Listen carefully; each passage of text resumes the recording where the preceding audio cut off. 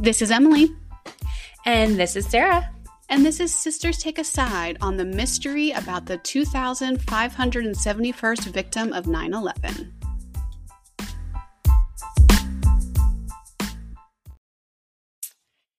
Hey, girl.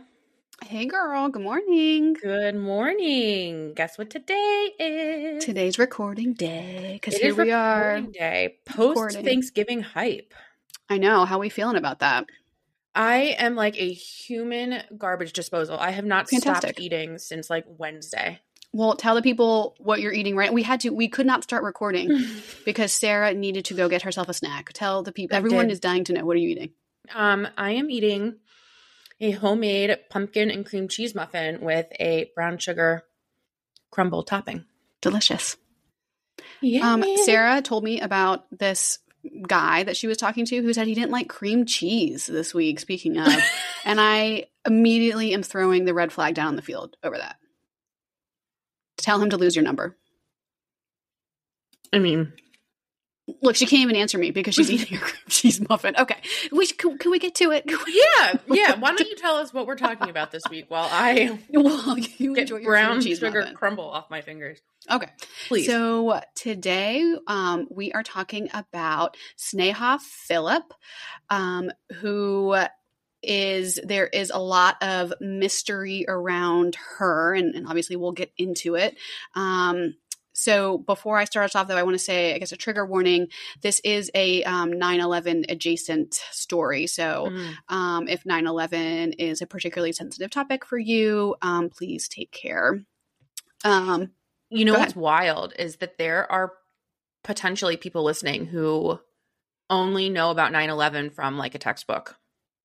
No, they're not. You're a baby if that's the case. You're not old enough to listen to this podcast. No, there are like 18-year-olds. I know. 2023.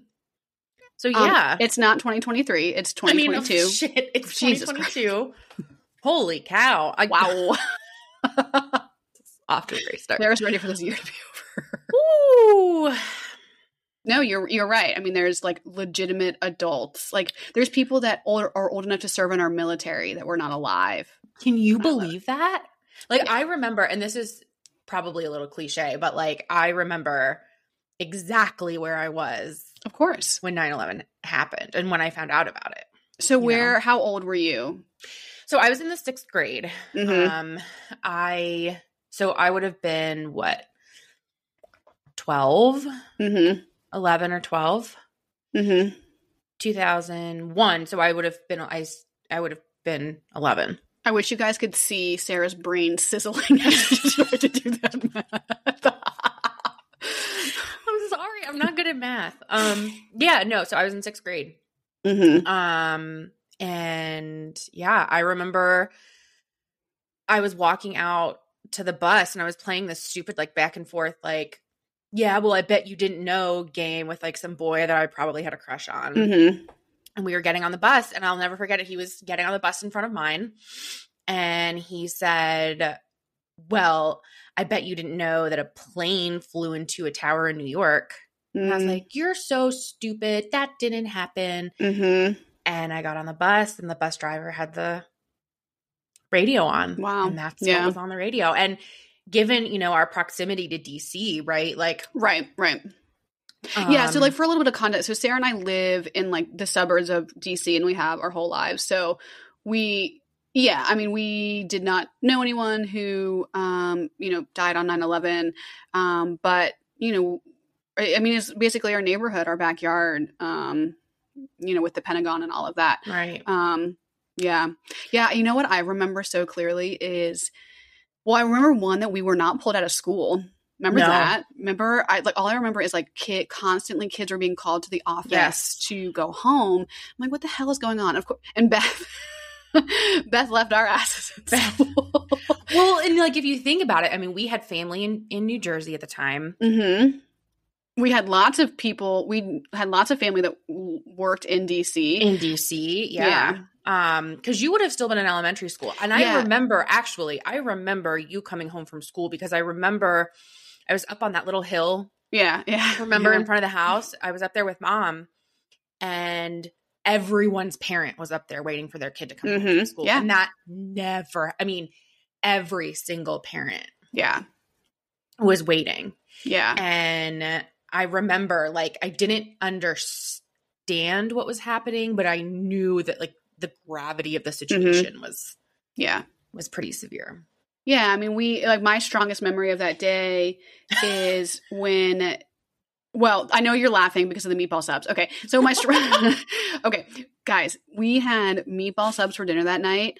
I swear it was the first time we've ever had meatball subs. I've refused to eat them since. And I've been a vegetarian now for 10 years, so it wouldn't even make sense that I would eat one now. But I just have in my mind that we ate meatball subs, and I was like, with the TV on. With the TV on. And what I remember so clearly is that night, Dad was tucking us into bed. Sarah and I shared a room. We had bunk beds. And I said to Dad was like trying to explain it to us. And I said to him, Dad, are we going to die? And he said, I don't know. And I mean, our dad is the smartest man I know. I still say that today. Our dad's the smartest man I know. He's the most realistic man. Like, he's very practical. He's very, right. And very so for stoic. him, yes. So for him to say, I don't know, I have never been so scared in my entire life. Yeah. Yeah. Yeah. It's funny. I had forgotten that until right now. Yeah. So, and you know, I have to say, like I mentioned at the end of last week's episode, I just really have like this preoccupation with 9/11. I've read a lot of books about 9/11. I find it really interesting. And one of the things I think about a lot now, and then I promise I'm actually going to talk about this case, is like as a parent now, like I think about like mom and dad were, I mean, a little bit older than I am now. You know, and obviously we were a little bit older, but like, I think now, like if something like that happened now, like as me being an adult and having like young children, just the absolute terror that they must have felt. I mean, because no one knew what was going on. I was just going to ask you, like, as you were thinking back on Dad saying that, you're a parent now. I mean, like, it's terrifying. And, you know, and especially in the weeks afterwards when they were, you know, anthrax and I remember mom and dad getting bottles of water and storing them in the basement because they were like, it's going to be a nuclear fallout. I mean, no one knew what was going on. And I just think like how terrifying as a parent. And, you know, mom was at home with us. Mom was a stay-at-home mom at the time. And dad was traveling back from Maryland. So dad had to drive through DC to get home from work. You know, our parents couldn't get people on the phone. I mean, it's just the terror of that. So all that to say, I guess all of that to say, this great prelude to this episode. Yeah, everyone has turned this off now. This is now just you and I talking. I might have to cut all of that out. But yeah, this is about 9/11. So if that's sensitive to you, you know, please, you know, maybe skip this one. So, you ready? You done with your I'm ready. Let's do this. Get into this. Let's do this. I'm ready. Right. I don't know anything about this, so I'm really curious. I think you're going to love this. And like, as I was researching this, I was like, Sarah's going to love this. And this is like the first episode I've done for the podcast that hasn't been like kind of like funny or like kind of, you know, like I've done like, I've done Anthony Weiner and The Watcher, ones that were like really easy for me to like have fun with. And I have to admit, I cried when I was writing my script for this. Oh, great. Great. Perfect. And you're not the crier. Out of the two of us, you are not the crier. So. I know. I got like really emotional about this. So this one's, a little serious for me, but we'll get into it. Let's do it. All right. So it was Monday, September 10th, 2001. Sneha Phillips was enjoying a day off from her job as an internal medical intern at Cabrini Medical Center in Brooklyn, New York. And I think I probably mispronounced 7 words in that sentence. So you're welcome. Cabrini? You think that's how you say that? Okay. So her husband and fellow doctor, Ron, was working that day as well. He worked at a different hospital, but he was also a doctor. So Sneha was in her apartment by herself. So Sneha and Ron lived 2 blocks from the World Trade Center. So before Ron left for the day, Sneha said she had planned to run a few errands and spend the day cleaning up their apartment. They were having some family visit later in that week. So Ron kisses her goodbye, walks out their front door. No problem. So around 2 p.m., Sneha logs onto her instant messaging account. 2001. Oh my God. What do you think her screen name was? And I have no idea. What was I don't know, yours? but oh God. I think it was probably like DeGrasse Dancer. I was going to say it was something embarrassing. Oh, so for all you youths out there, instant messaging before cell phones.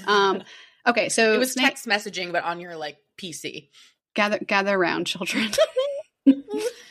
AIM. So Sneha, so she logs into her AIM account, and she spent about 2 hours messaging with her mom that afternoon. So again, like this is 2001. So like she is obviously in her apartment doing this. Like she couldn't have been doing this from a phone somewhere, right? So we know that this place is her in the apartment. So at 4 p.m., she tells her mom she has to go. She's got to run some errands, and she logs offline from her computer at home. So she gets dressed and she heads to Century 21, which is described as a discount department store. I've never heard of Century 21 before. I thought that was a real estate company. I don't even know. I did too. For some reason, I automatically think of Forever 21, but I mean, that's... Maybe Century 21 is when you're like 100 years old and you pretend like you can still dress like a 21-year-old. Entirely possible. I don't know what this is. So she is seen on surveillance camera at this department store, which I'm kind of imagining like a Macy's, right? Like they sell everything, okay? So she's seen on surveillance camera purchasing lingerie, a dress, pantyhose, and bed linens using Ron's American Express credit card. Okay. After that, she heads to what they describe in these articles as the shoe annex to purchase 3 pairs of shoes. So the shoe department of this store was kind of like a separate, not building, like it was attached, but there was notably no cameras in that part of the building. So she leaves like the big department store to go to their shoe department and buys 3 more pairs of shoes. And we know this because it's on the credit card. Because it's on the credit card. Right. And I should say, I got a lot of this information from an excellent New York Magazine article, which I'm going to link to in the show notes. I should have mentioned that up top. So shout out New York Mag. Okay. So at 11 p.m. that night, Ron returned to their apartment after his shift at Jacobi Medical Center. So Sneha is not home at this time, and notably, Ron is not worried about this. So he'll later tell the police that he was like annoyed that she didn't call him to let him know she was going to be out late, but that this wasn't unusual for her. So he just goes to bed. Okay. So I wish everyone could see your face right now. So he woke up at 6:30 the next morning, and Sneha was still not home. And Ron claims he still was not worried about this. He thought maybe she decided to spend the night with her cousin who lived a few blocks away, or that maybe she went to her brother John's house in the West Village. So I'm going to pause there. What do you think about that? So my first question is, like, are we getting this timeline of her day? Obviously, I would think in 2001 you could pull like an AIM log. So yes, I would assume that we can deduce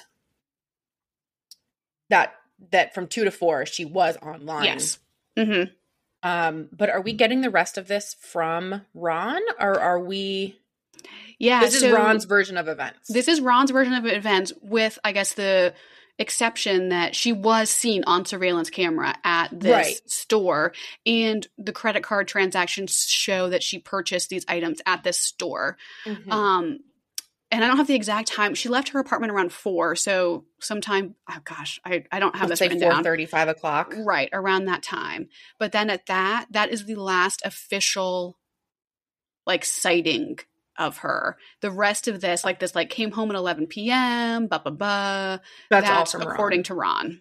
Mm-hmm. And did we, I mean, and I don't know if we know this, but, like, and maybe you'll get to this later, like, did we confirm, like, oh, like Ron got off at 10:45, so he was home at 11. Maybe we'll get into this maybe later. But. Yeah, so his shift at the hospital ended, and he would have been home around that time. Around 11. Okay. Mm-hmm. So it's confirmed that he was at work that day.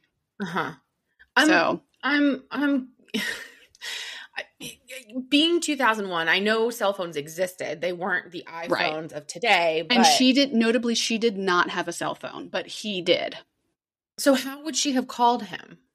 Well, like from a friend's phone or from, I mean, listen to us. We're like, hell, how do these people operate without the cell phones? Did she send a messenger pigeon? Like, you know, it's so funny. I'm honestly kind of like, how would she have called him? I mean, I guess she could have payphones. She could have used a payphone. She could have, like, if she had gone, apparently she was really close to like a lot of her family members. Like her cousin lived in New York. Her brother lived in New York.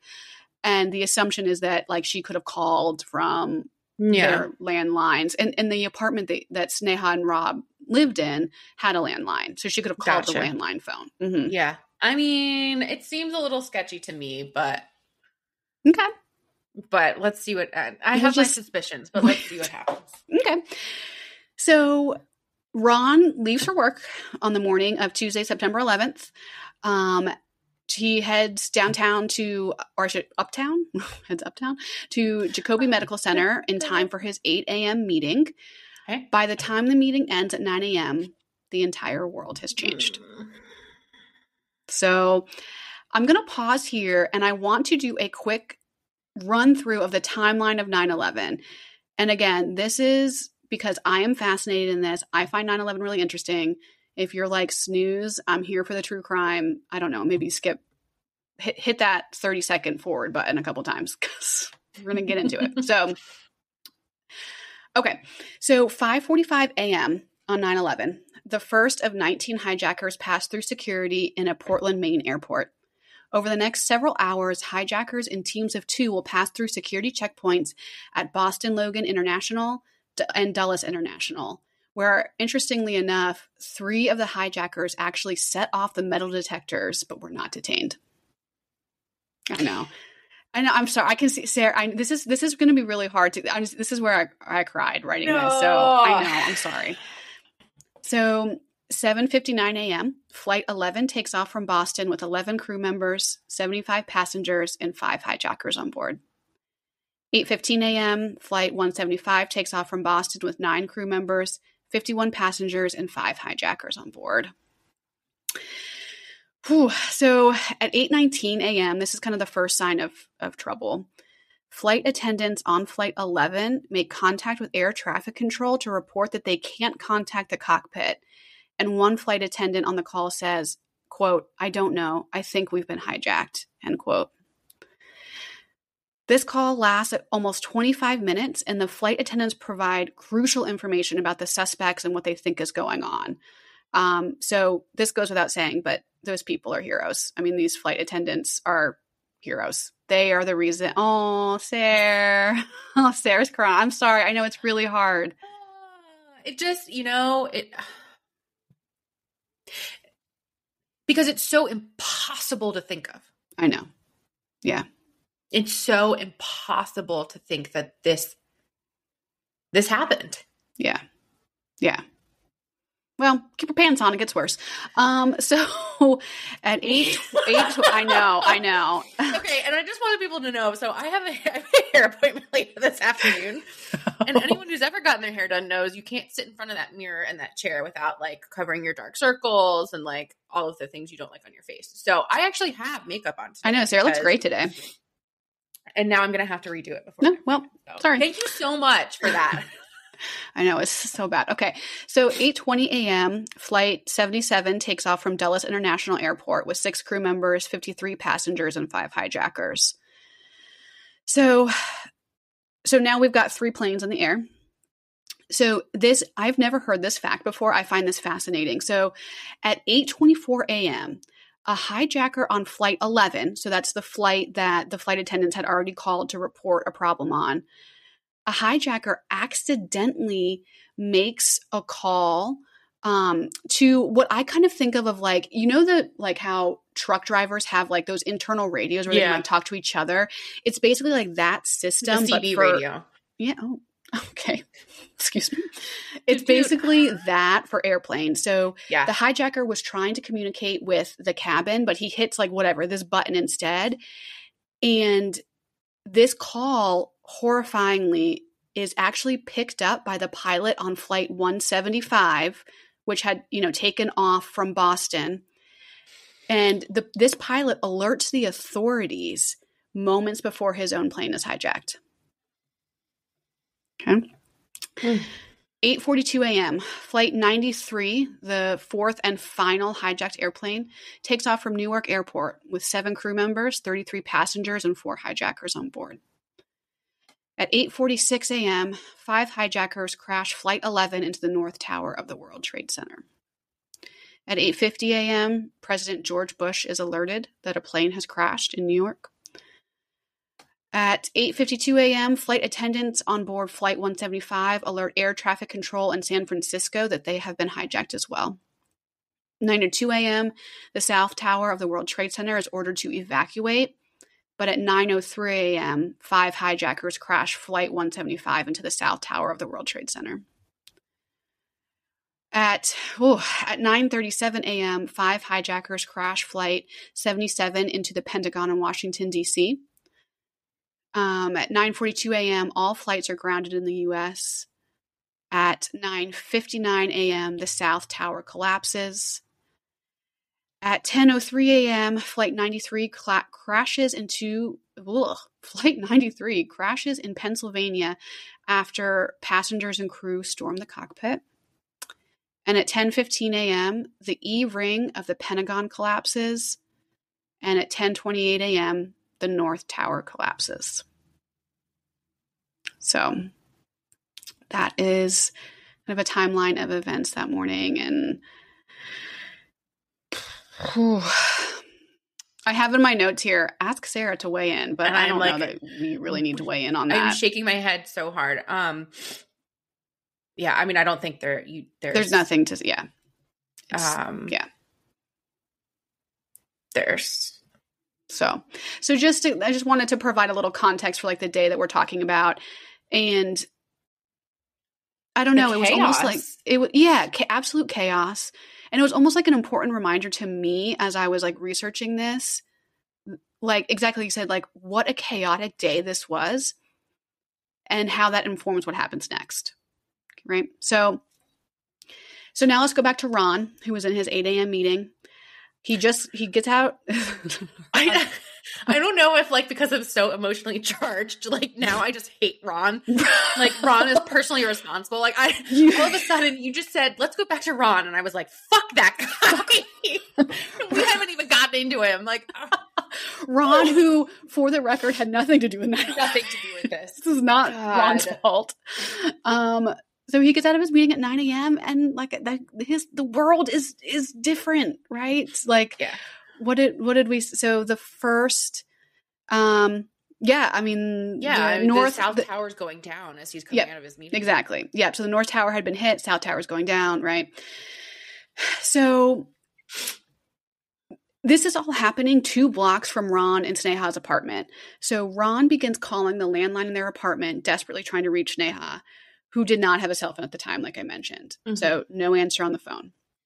So at this point, Ron has not seen or spoken to Sneha since the morning of September 10th. Okay. Wow. He calls her mother and brother and learned that she isn't with them either. So this is finally at a point where our guy Ron begins to worry, at which I say, I would have lost my mind 23 hours before this had I not been able to get a hold of Timothy. Are you kidding me? I was going to say, like, I mean. Are you kidding me? I've never been married, like, but like, Jesus, you're going to, I mean, yeah, like. Yeah. Okay. So our guy Ron getting a little concerned, a little twitchy. So New York City is obviously in just absolute chaos at this point. And, he's a doctor, right? So he hangs around the hospital for a while, waiting for, and this is just so heartbreaking, waiting for the crush of patients that just never arrive. Yeah. I know. I'm sorry. So by 9/11 also wasn't my fault. I'm sorry. I'm not laughing. Like I very clear. Guys, like, we are not making light. You guys know we are not making light of 9/11. We are not making light of this. No. At all. No. I'm not laughing because there, it's okay. This is what's weird about like doing like kind of like a comedy, pop culture, true crime podcast. Yeah. We are laughing at each other. We are not laughing at 9/11. No. Okay, so by 3 p.m., he decides to try to get downtown to look for Sneha. So he hitches a ride with an ambulance.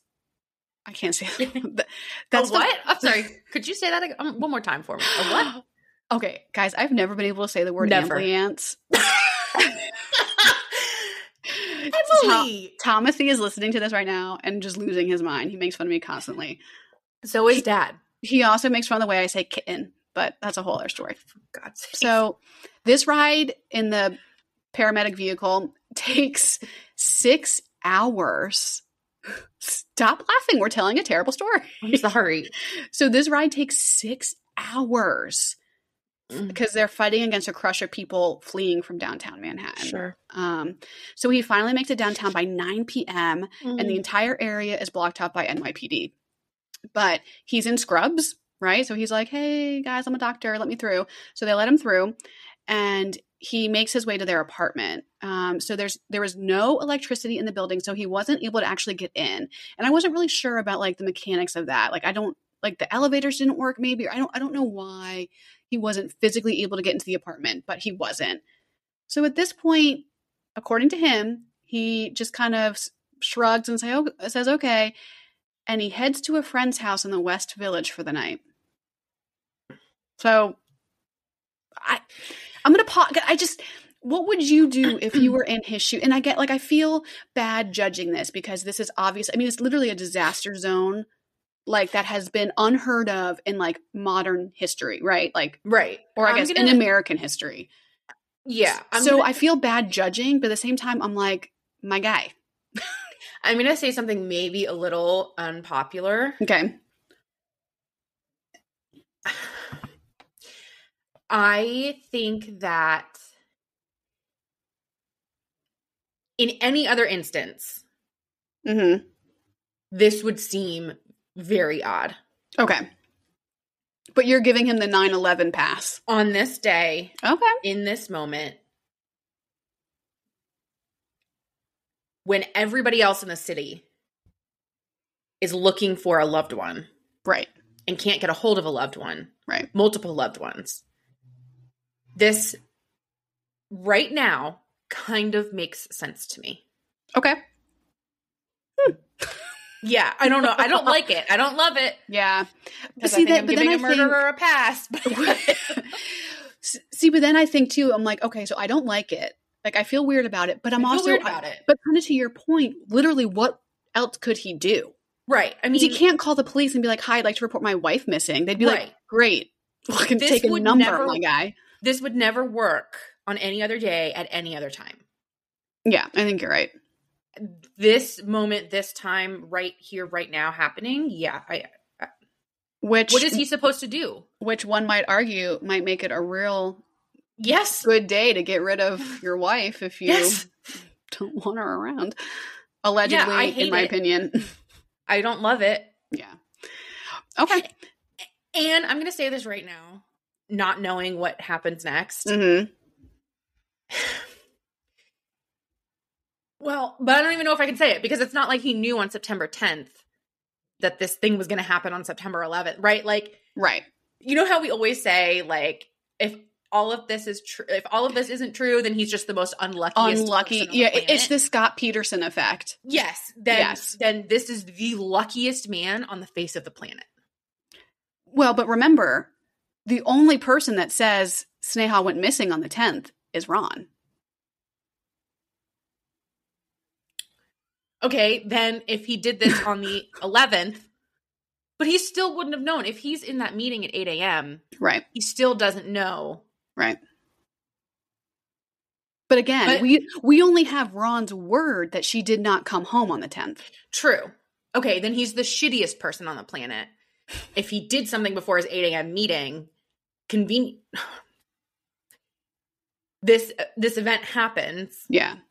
And he's going to turn around and use that. Like, then he's the shittiest person on the planet. So he's either the luckiest or the shittiest. I mean. Okay, hot take. What a hot take. I can't wait to tell you how this ends. You're going to lose your mind. Okay.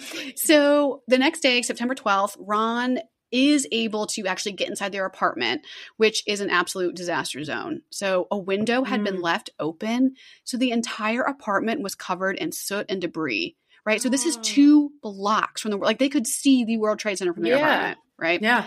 So there's no sign of Sneha. There's no signs of her shopping bags, like nothing, no indication she had been home. And this is, oh God, this is so sad. The only sign of life at all were the footprints of their 2 kittens in the ash throughout their apartment. So you had ambulance and kittens in the same story. I forgot that kittens was also in the script. Timothy, this one's for you, my guy. So, and no word on what happened to their kittens, and I'm a little worried about it. Okay. But I can carry on. I only have so much emotional capacity today. I'm sorry. Okay. So, like thousands of people across the city, Ron begins putting up missing person flyers of Sneha and trying to get some media attention around her disappearance, right? And this is what I think is so interesting. So anytime he brought up her story, though, to like, I'm Emily Cooper reporting live from Ground Zero, right? They quickly lost interest because he was telling them, yeah, she disappeared on the 10th. And what they really wanted was stories of 9/11 victims, right? That's gross. It's not cute. I get it, but that's gross. Right. So now, and I both love this and hate this, Sneha's brother John makes a real questionable choice. He goes on live TV with a reporter from WABC and says, quote, I was on the phone with her and she told me she couldn't leave because people were hurt. She said, I just have to help this person. And that's the last thing I heard from her. End quote. This is obviously not true. And yikes that he did How this. do we know this isn't true? Because he later comes out and says, I made this up. So hold on, keep your pants on, let me get to it. So this works, right? News reports started running Sneha's photo and information, and her case started to gain some momentum. Like, oh my God, this beautiful, young, heroic doctor who was off duty walked by the World Trade Center and ran in to save people and is now missing. But the problem is that this was kind of like the wrong kind of momentum, right? So now the police and the public thought they were looking for a woman who ran into the towers to save people, not one who disappeared after shopping in a department store on September 10th, right? So it later comes out, John admits that he made this entire thing up just to try and get some publicity around her case. So what do you think about that? Do you sympathize with that?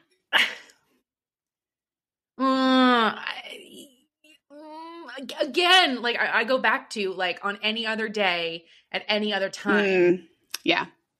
All right. So you're giving John 9/11 pass too. Okay. Would I do that if my loved one was missing? Like, I don't know. I'm having such a hard time judging these people in this moment on this day because it is so unprecedented. It is so unbelievable. It is so awful. It is so tragic. Like, I don't know. I'm having a hard time. I think I need to hear the whole. Sarah doesn't want to go on record hating or loving any of these people. I don't. Well, okay. I'm sorry. So at this point, like, obviously, Sneha is one of thousands and thousands and thousands. I think I have this somewhere later in my notes, but over 9,000 people were reported missing in New York City on 9/11, right? Like, I mean, this is just chaos. So, but he keeps at it, right? So his first clue comes from Sneha's instant messages on Monday the 10th to her mom. So this is how he learns that she did, in fact, leave to go run errands. So then Ron calls American Express and learns of the Century 21 purchases.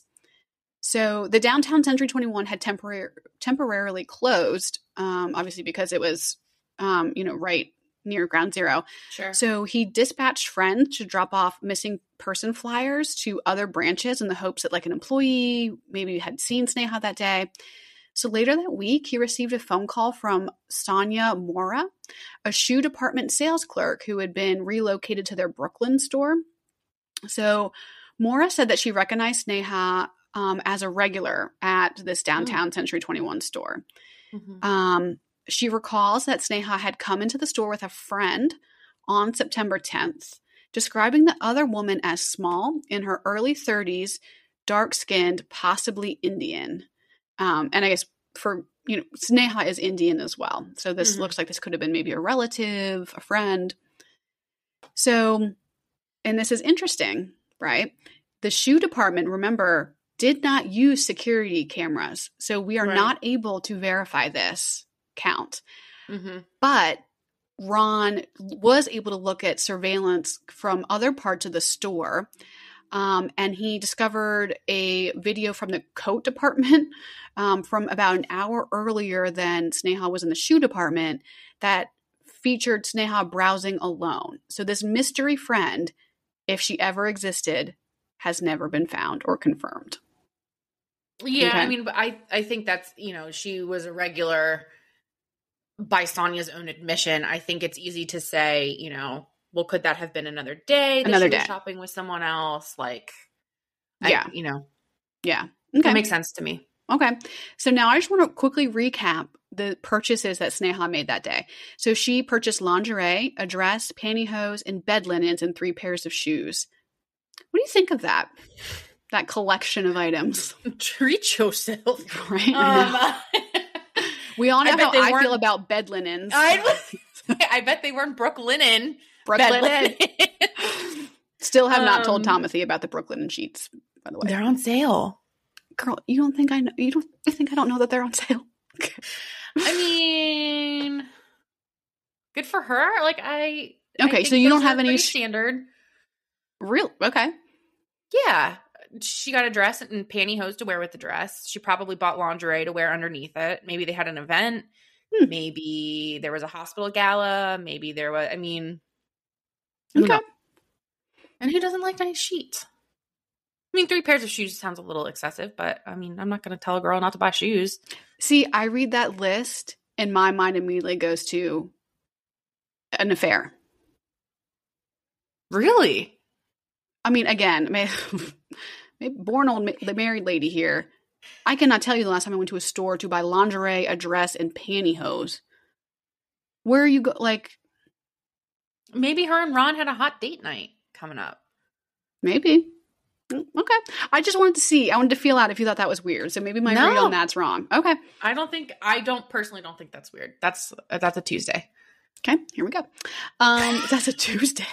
Wow. So Ron files 2 missing persons reports, right? After he kind of digs up. So he's the one that digs up all this information, right? This isn't the police that found this. This is Ron. So he files 2 missing police reports, but obviously the NYPD is inundated at this point, and they want to chalk her disappearance up to another 9/11 tragedy. And now this is what I think is so interesting. Her family really wants to do the same. So I feel this really strongly, but basically her parents and her brother wanted to believe that Sneha rushed into those burning towers to help people and died a hero. I get that they would rather do that than think oh God, she's been kidnapped or she was mugged on the street and something terrible happened to her. Does that really? Yeah. That doesn't resonate with you? No. No, it doesn't, because I think that's because you saw this a lot with 9/11, right? Or you see this a lot with tragedies in general. People want to connect themselves to tragedy. I think that's 100%. Part of the human condition. You want to connect yourself with a tragedy. So it's easier for you to think that your loved one rushed in and helped and died a hero. Would you say this? Would you say that to the guy with the red bandana's family? Well, hey, at least your son died a hero. I don't know. I think there's a lot of people that take solace in that. Maybe, and I think grief is a funny, weird thing. Yeah, that's what you need to get yourself through. Who am I to tell you that's wrong? For me personally, I don't think I could do that. Yeah. See, I think for me, if it were you that was missing, I would want to know what happened to you. I wouldn't care, right? Not care, but it wouldn't matter to me if it was you died in the World Trade Center but I would want to know. And I wouldn't be able to rest until I knew for sure what happened to you. Right. But I think it's like asking, families of victims, well, like asking Heyman Lee's family, you know, well, Adnan is away, you know, put away for it. But what if he didn't do it? Mm-hmm. Don't you still want justice? Yeah. To me, it's kind of the same thing. It's like, well, saying that she ran into the buildings and she was a hero and she was this and that, that's fine if that's what you need to do. But like, one, it doesn't change the outcome. Right. So wouldn't you want to know? Yeah. It's pretty Band-Aid, I guess. Yeah. I mean, that's exactly how I feel too. I'd rather know. I would rather know instead of just saying, well, 9/11 happened, so I can wash my, you know. Yeah. And I'm obviously being very crass, but, you know, I can wash my hands of it because she was, you know, a victim of 9/11. Yeah. I don't. Yeah. Okay. No, that's not for me personally. Not for me. Okay, so Ron at this point decides to hire a private investigator, and then he even consults a psychic, which I just put that in there for you because I feel like that's something you would do. It is. So the PI raises the possibility that Sneha might be alive and living a new life somewhere, right? But he found no support of this. This was just like his fun theory. And the fact that Sneha left behind her glasses, passport, driver's license, credit card, with the exception of Ron's Amex card, seemed to rule out this theory that she might have intentionally disappeared. Fellow glasses wearers unite. You would never leave home for good without your glasses. So the PI did find two really important pieces of evidence, though. Okay. One I find extremely compelling, and one I find kind of meh compelling. So number one, the phone call. Mm-hmm. So although Ron claims to be the only one home the night of the 10th, someone made a call from their home phone to Ron's cell phone at 4 a.m. Tuesday morning. Ron does not remember making this call himself, but figures he may have just sleepily been checking his messages. So that he picked up the home phone, called his cell phone to check the voicemail on his cell phone. Okay.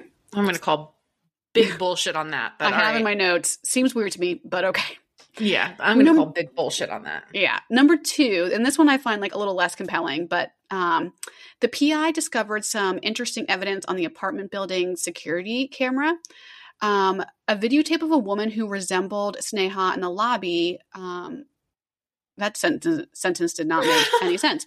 So the PI pulled this video, good Lord, pulled this recording, and there is a woman who resembles Sneha who is seen in the lobby of their apartment building just before the first plane struck the World Trade Center. Because of the angle of the sun, the image is too bleached for Ron or the PI to be sure that it was her. But this woman's silhouette looks very similar to Sneha. So similar haircut, mannerism. She's wearing a dress like the one Sneha was wearing the afternoon before. So in this video, she enters the building. She stands near the elevator, waits a minute or two, and then turns around and leaves. Okay. So maybe this was Sneha on the videotape. Maybe she went shopping. She bumped into a friend, which is that maybe that mystery woman the sales clerk remembers. Went out for drinks, and thinking that Ron would be working late, ended up spending the night at this friend's place. Maybe Sneha returned home the next morning, was in the lobby when the plane struck, and as a doctor, reflexively ran towards the towers to help. This theory is a little flawed, though. The woman on the videotape wasn't carrying any shopping bags, so these shopping bags are still missing. But it does really fit this like idealized image that Sneha's family has of her, right? So, okay. So in the end, the PI investigation does not turn up anything conclusive. And this left the Phillips family with few options besides just trying to like move forward, right, with their grief. Mm-hmm. And so I think this is really interesting. And this is kind of like a sidebar, but her family starts becoming very involved in the 9/11 community, right? So on the first anniversary of the attacks, her parents went with their sons and Ron to a memorial in Poughkeepsie where Sneha's name was read aloud as part of a tribute to local victims. That's where her family was from. 3 days later, the Phillips family had a small ceremony at the church for the resurrection near their home in Dutchess County, where they, I don't like this. They buried a urn full of ashes from ground zero. I hate this. I hate this. And like, I feel even weird talking about it, but to me, that's someone else's loved one. Or like, you know what I mean? Like, there's no way you could ever, even if you knew for sure your family member died at ground zero, you don't, those aren't, you don't, no, yeah. No. This, so, and that goes back to like my earlier point. Yeah. Like, no. I don't like it. It's no for me. By 2003, attending memorials had become like kind of a ritual for the family. They were really involved in it. And interestingly, that October, Ron filed a claim with the 9/11 Victim Compensation Fund. Oof. To try and get money for his wife being a victim of 9/11. So, but we don't know if she's a victim of 9/11. And that's where this story starts to fall apart. Okay. So, give me this. Let's hear it. So Ron files this thing with the Victim Compensation Fund, and so they start looking into her death, and that's where all of this comes about, right? Mm-hmm. So at the same time, Sneha's family's going to 9/11 memorials. Ron's like, give me that cheddar from the Victim Compensation Fund, all this. The police are uncovering evidence of a life that few seem to know about. So let's take it back to spring of 2001. Sneha was told that her contract at her job would not be renewed due to alcohol-related absences and tardiness. Shortly after that, she actually spent the night in jail. She claimed that on an evening out with coworkers, a fellow intern grabbed her inappropriately. And so she filed a criminal complaint, but after conducting an investigation, the Manhattan DA's office dropped the charges against this alleged groper and instead charged Sneha with filing a false complaint. So the prosecutors offered to drop the charge if Sneha recanted, but she refused, and she was arrested and spent the night behind bars. Jesus! So, and we cannot tell a story without asking you to put on your HR hat. So go for it. What do you think about that? I mean, I think I think we went from 0 to 100 really quickly. That paragraph admittedly got aggressive. That got very aggressive. And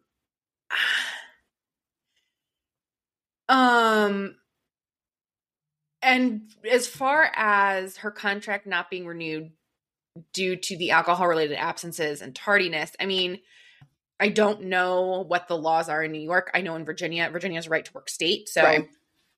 Employee or employer at any point in time has the right to terminate an employment contract. That's not odd to me. You know, so maybe she has a substance abuse problem. This whole like going to jail. Have you ever heard of that in your life before? No, I don't. Yeah. Not knowing enough about the investigation, I assume that like they must have found something. But like to go to her and say, well, if you recant it, like we'll drop the charge. Like, well, because they claim that she filed a false like police report. Can you get thrown in jail for that? I don't know. Hell yeah, girl, you can. You can't fucking lie to the police. Okay.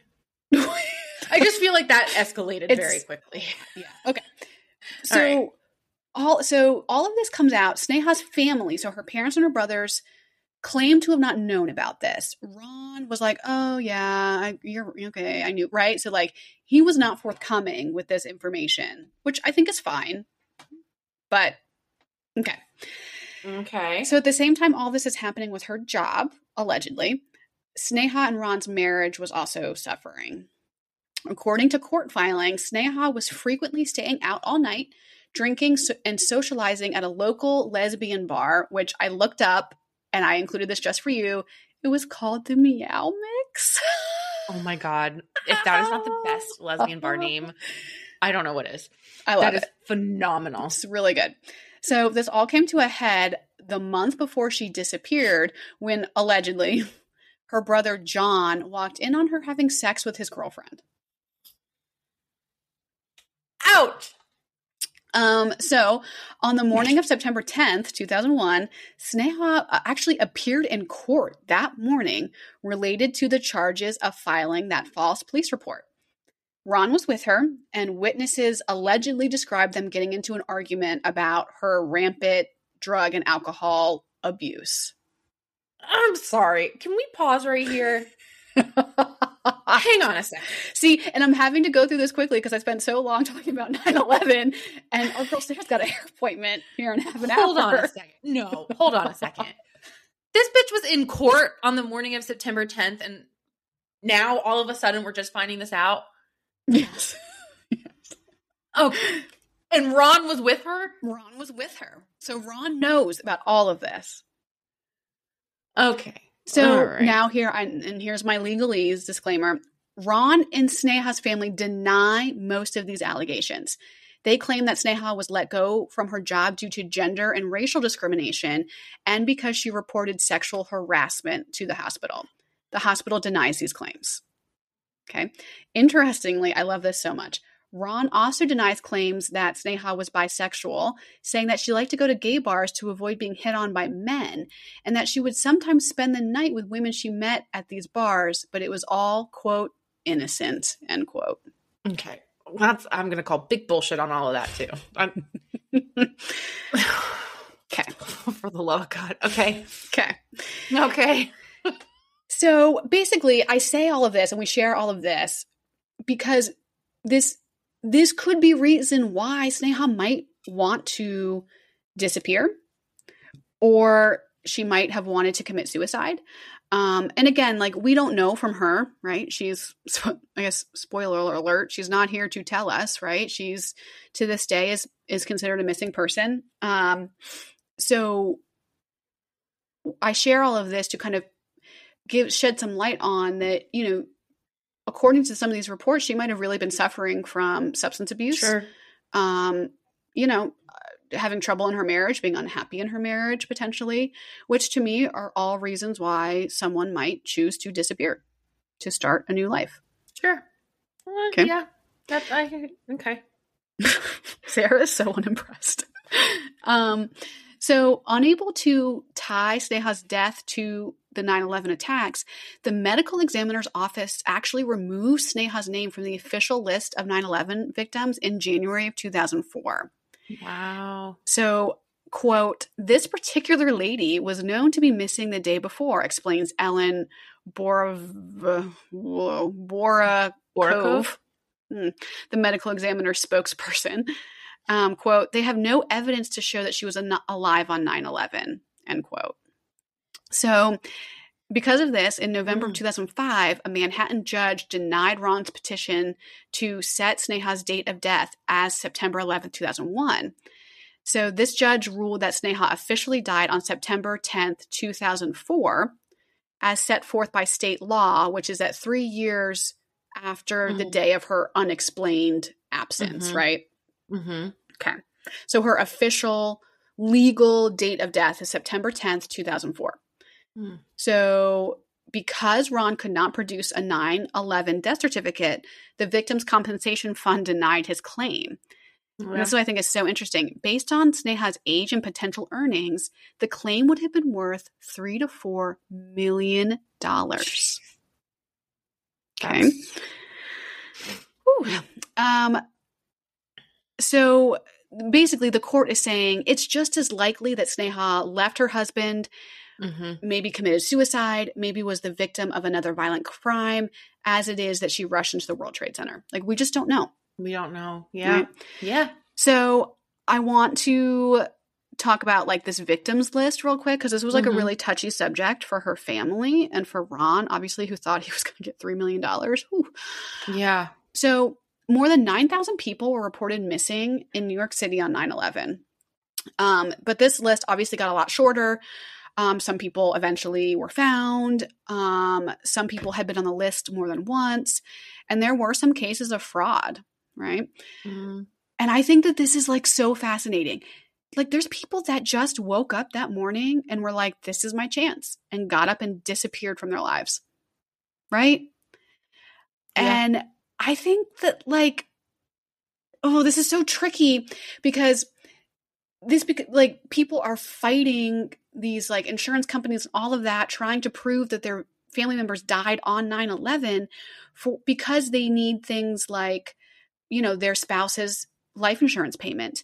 They want to collect their spouse's last paycheck, right? Like all of these things. And so it can kind of come across as like, wow, these like greedy people that are like pushing to have their spouse or their loved one declared dead on 9/11. But there is like legal, practical reasons for that, right?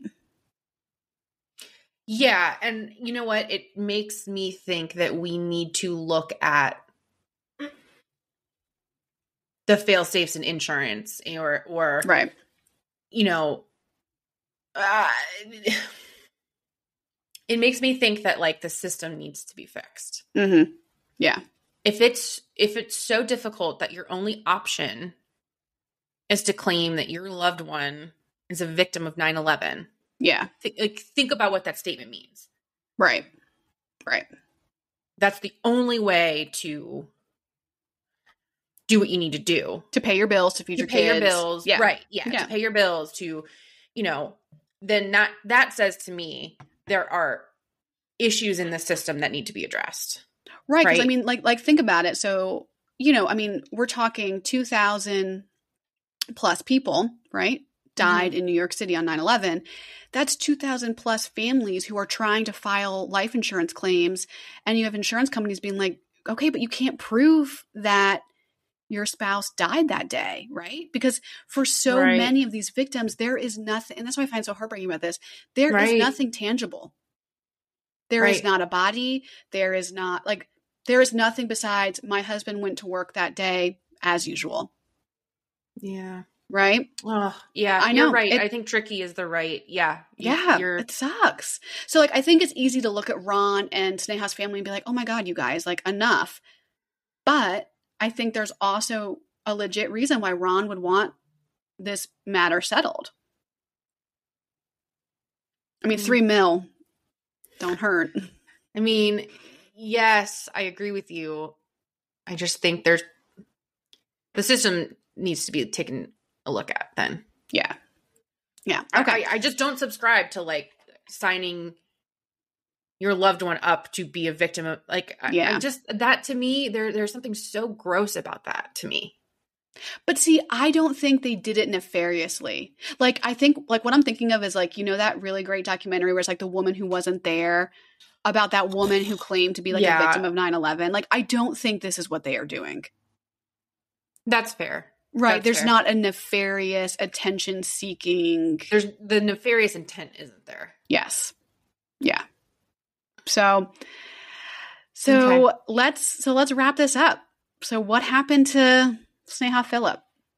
Well, in July of 2008, she was added back to the official list of those who died on 9/11. Wow. Making her the 2,571st and final victim of 9/11.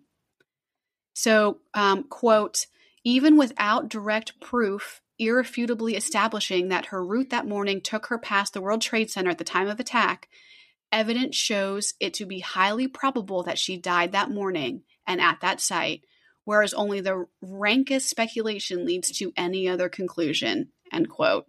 And that's from the justice who decided her case. So, as of today, Sneha is considered a victim of 9/11. And it is considered case closed. So, what side do you take on that? What do you think happened to Sneha? Oh. I don't think she was a victim of the attacks on 9/11. Interesting. Okay. What do you think happened to her? I think that she probably walked away. Interesting. From her life. Yeah. Mm-hmm. just given, either she walked away or she, something happened, that night, she went out to get a drink. So she like the victim of a violent crime, an unrelated violent crime. Self-inflicted crime. Okay. I do not think that she is a victim of the terrorist attacks that happened on 9/11. Interesting. What about our guy Ron? You think our guy Ron's innocent? I think Ron is probably innocent of whatever happened to her. Yeah. I think the phone call at 4 a.m. is weird. That's weird. I think that's very weird. Yeah. I don't like that at all for our guy Ron. I don't like it. I think it's weird, but like I don't know how to make that fit somewhere into a thing. Mm-hmm. Yeah. Okay. Yeah, I don't think she was a victim of 9/11. I'm sorry. Okay. What do you think? So I completely differ from you. I am on the complete opposite side. Really?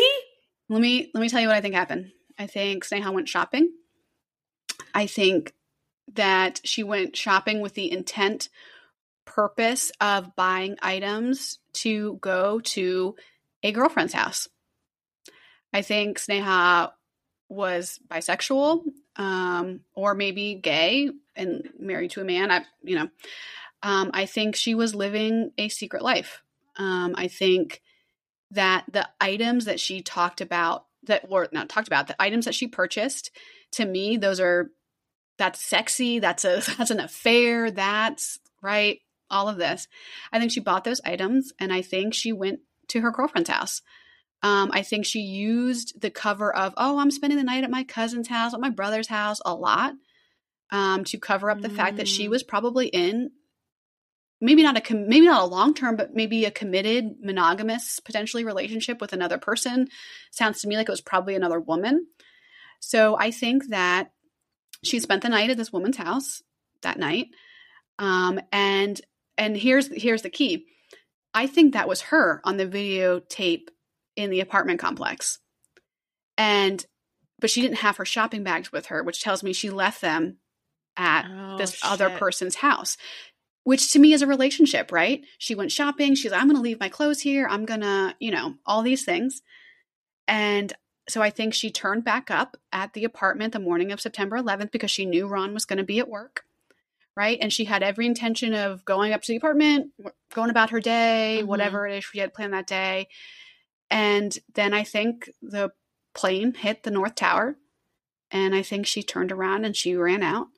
And I think she was probably in the towers she was in the building when the tower fell.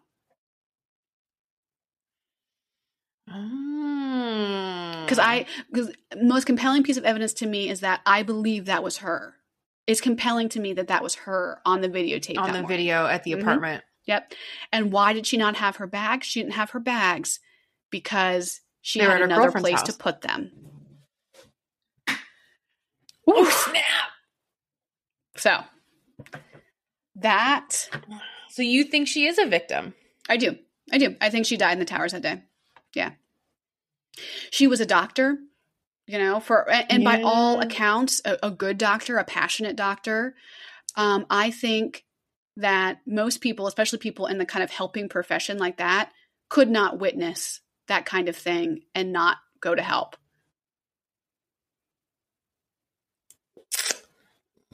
Yeah, I think that's a very compelling argument. Yeah. So. Wow. I don't think we've ever come down on opposite sides up until now. This was a good one, right? This was a good one. Yeah. Now that you say it, yeah, I could totally see. You could totally see that, right? I could totally see that, but still, I am hesitant to say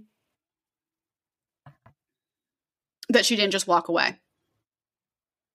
Because I think you're right. I think there's compelling evidence that she just walked away. Yeah, because I think in that moment,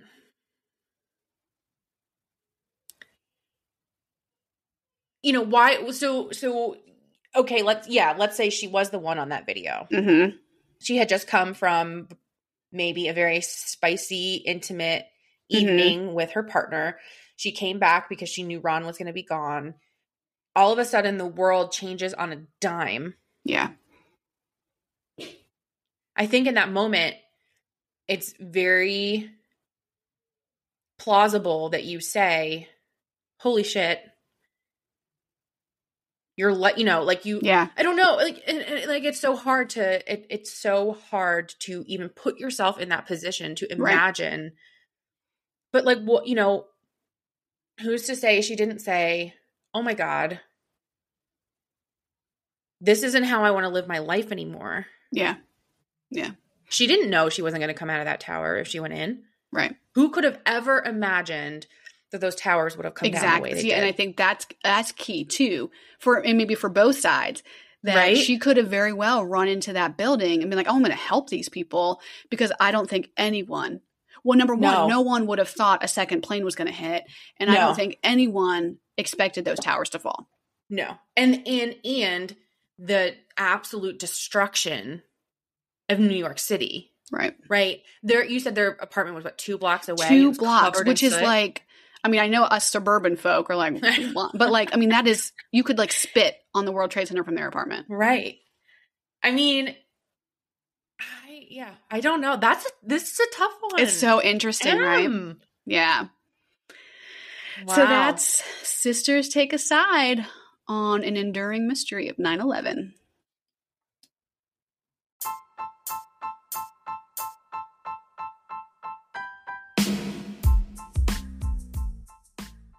Wow. That was good, Em. That was a good one. Good. Yeah, I really enjoyed. Thank you all for coming down my 9/11 rabbit hole with me.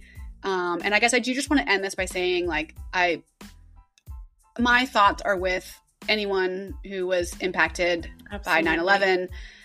This stuff weighs heavy on me. So I am sending love and good vibes your way. If you lost a loved one or a friend or a coworker on 9/11, much love and happiness your way.